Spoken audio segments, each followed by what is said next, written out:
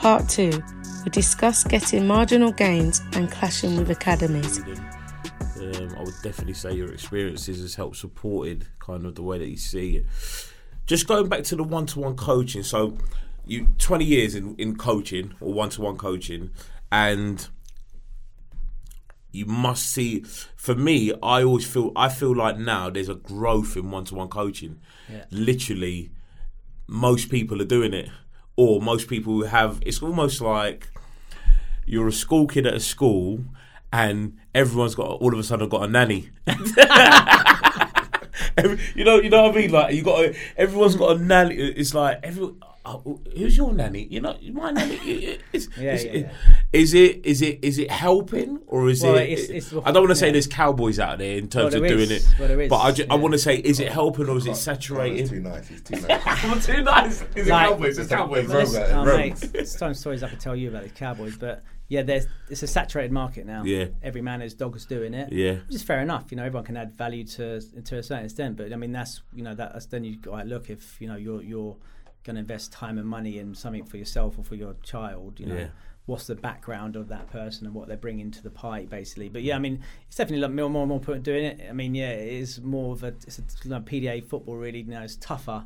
There now we've got like 12 or 13 coaches who work around the southeast. Wow. But I mean, you know, it's definitely, you know, you look on Instagram and it's just literally, and also, you know, because especially after lockdown and it was anything, a lot of people went into it anyway, and you can't really blame people. You know, I think if I'm a coach and I can't work, I've got a bit of money on the side. That's why I started doing privates in America. They have extra cash on the side, you know. Then it sort of turned into my main sort of focus. So so it's just become interesting, and definitely over lockdown where almost you're doing that's the only thing you could do. Well, exactly. Yeah. I mean, it's like you know, it's too busy. I mean, I'm almost got to the point now where I'm sort of transitioning away, almost, because I've done it for 20 years. I'm thinking, well, you know, maybe, you know, I'm doing more stuff with my cost software company anyway. Yeah. Transitioning, I'm maybe sort of getting to the point where I'm looking for a new challenge or something like that in terms of, you know, I've been out there and all, you know, it's great what I do, and you know, it's great lifestyle and stuff like that, and all the content stuff. But I'm a coach, and I miss. That's what's been good about being back in that environment a little bit. I miss the players on the grass and being in that. You know, we always talk about, you know, academy football is like they say in baseball, the big show. You know, the majors. You miss being in that environment all the time and being surrounded by all those top players. You know, being challenged all the time. I mean, in your time at those two clubs, go on, tell me who's some of the young boys. Well, Skippy, obviously, Oliver Skip was like, so I took him like almost 7s, 8s, 9s and 11s. That was those age groups. Those age groups were like, and the age group low as well, the top. And, you know, I think Richard talked about him actually a bit on the show, but he was very interesting because, you know, we had quite a good mix in that group of some of the boys from Tottenham. Those are a bit of them. He was this really nice little white middle class boy, just couldn't act. He'd just be crying on the pitch, but like still, you know, doing Ronaldo's and step overs and beating players and stuff. But you know. Wow. But always playing up, you know, top player. Yeah, very good player. I saw Oliver Skip. I need to find the clip, but I think it was like a small 6v6 at Tottenham, my first team, and I think the ball came to me just this outrageous skill. Little man, like backwards Maradona type thing. I was like, oh my god, this guy's it's terrible. Yeah, what's he doing there? What's he doing around there? He needs to go somewhere. What in regards to? I always think, although I've talked a lot about the one-to-one coaching, I just think that the whole thing around one-to-one coaching, what's your feelings around developing relationships, and how does that sit in terms of that environment?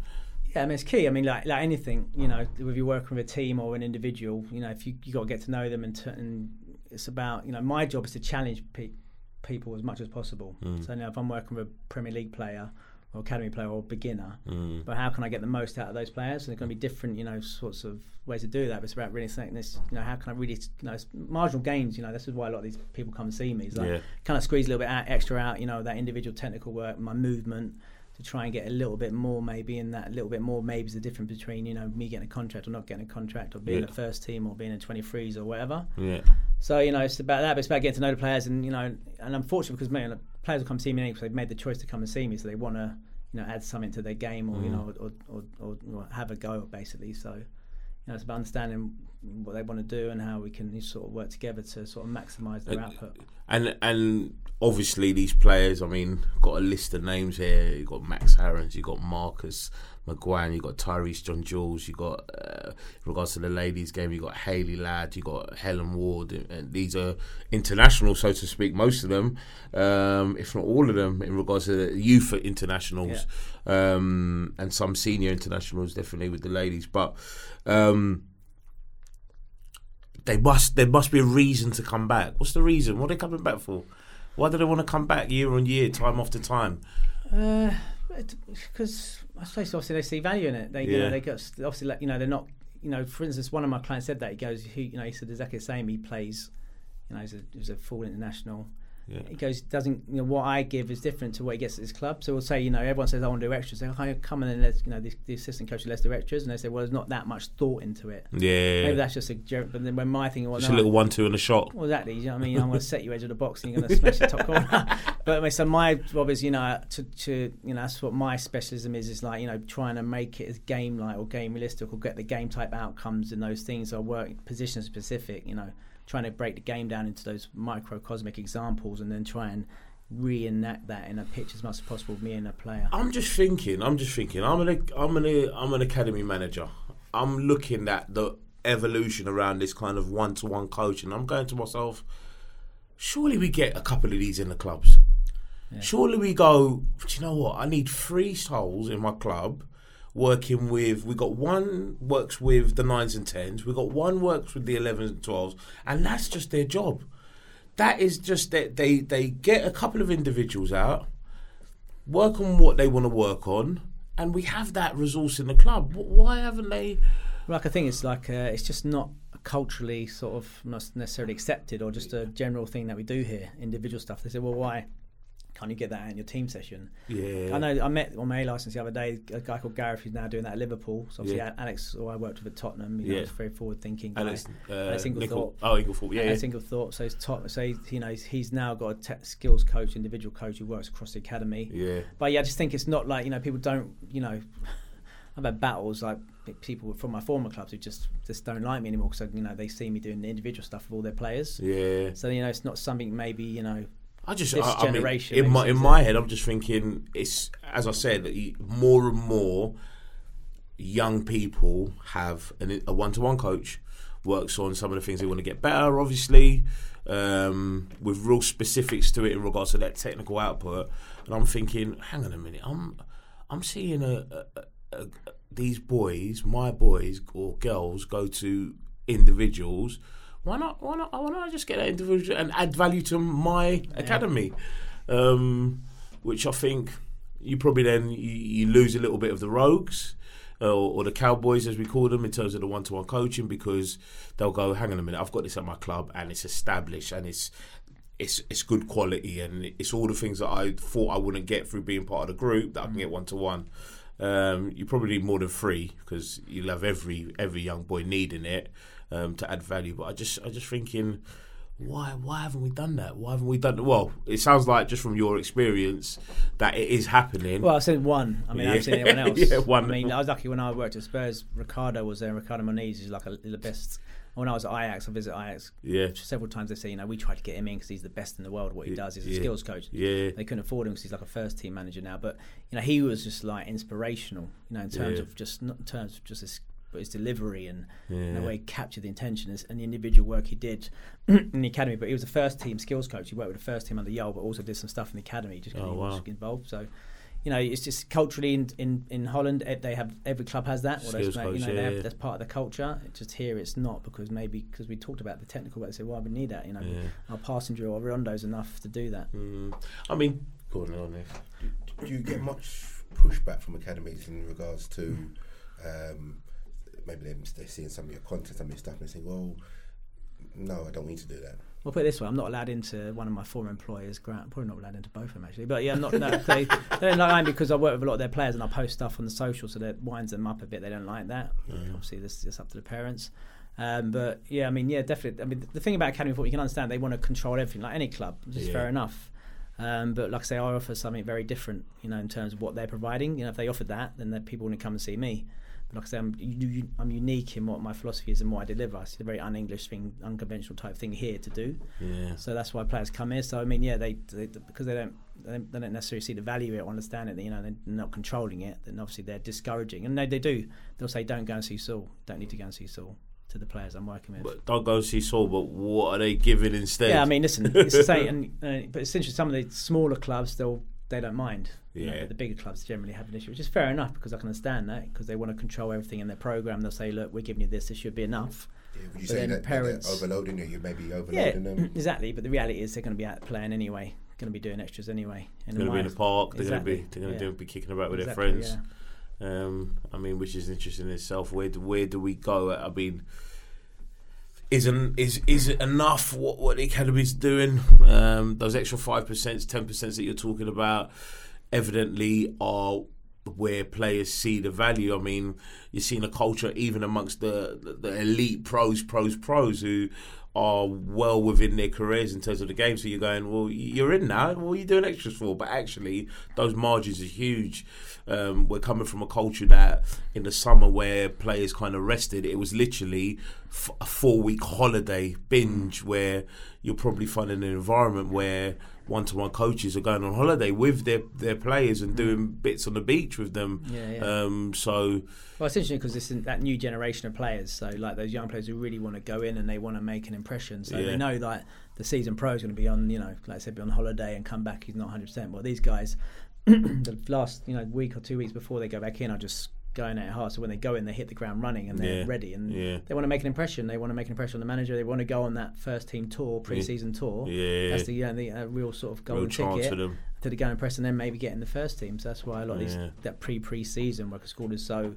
It's so popular now. No, I find it fascinating and interesting in terms of the youth culture. In terms of literally, it's 52 weeks of the year that they're thinking about training and thinking about developing themselves in a way that I just think culturally we were a culture that when holiday time, 6 weeks holiday, if you're talking about schools and kids in schools that don't play any sport, that kind of period of 4 to 6 weeks is literally downtime.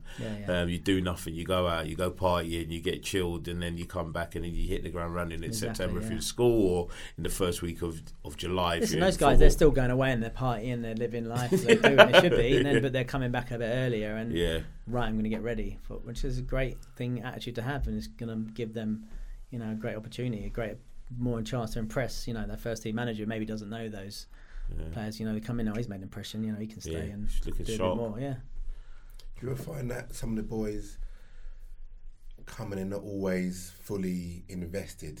You know what I mean? Like, not that they're wasting your time, but you may find that I'm here and something like sometimes agents will come and say, look, can you work with the player, getting ready, and that's definitely, maybe they're not completely buy in, but luckily 99% of the time players they want to be there, say right, let's get to work, let's do some stuff here, and and then say otherwise, because it's the same as working with younger players. The same, we had a conversation about a parent will bring me an academy player, so let's do this. I'm saying, well, or an aspiring academy player, and they'll just get nothing out of him. I say, well, there's no point in doing this, because obviously you want it more than they want it. And we wanted to talk about that in regards to, we kind of touched on it a little bit as well about managing expectations of parents. I think on all types of levels, you might get grassroots players, families work in a grassroots environment, and they want to come to you because I want you to get them to a level where we could potentially go on an academy trial or get into an academy.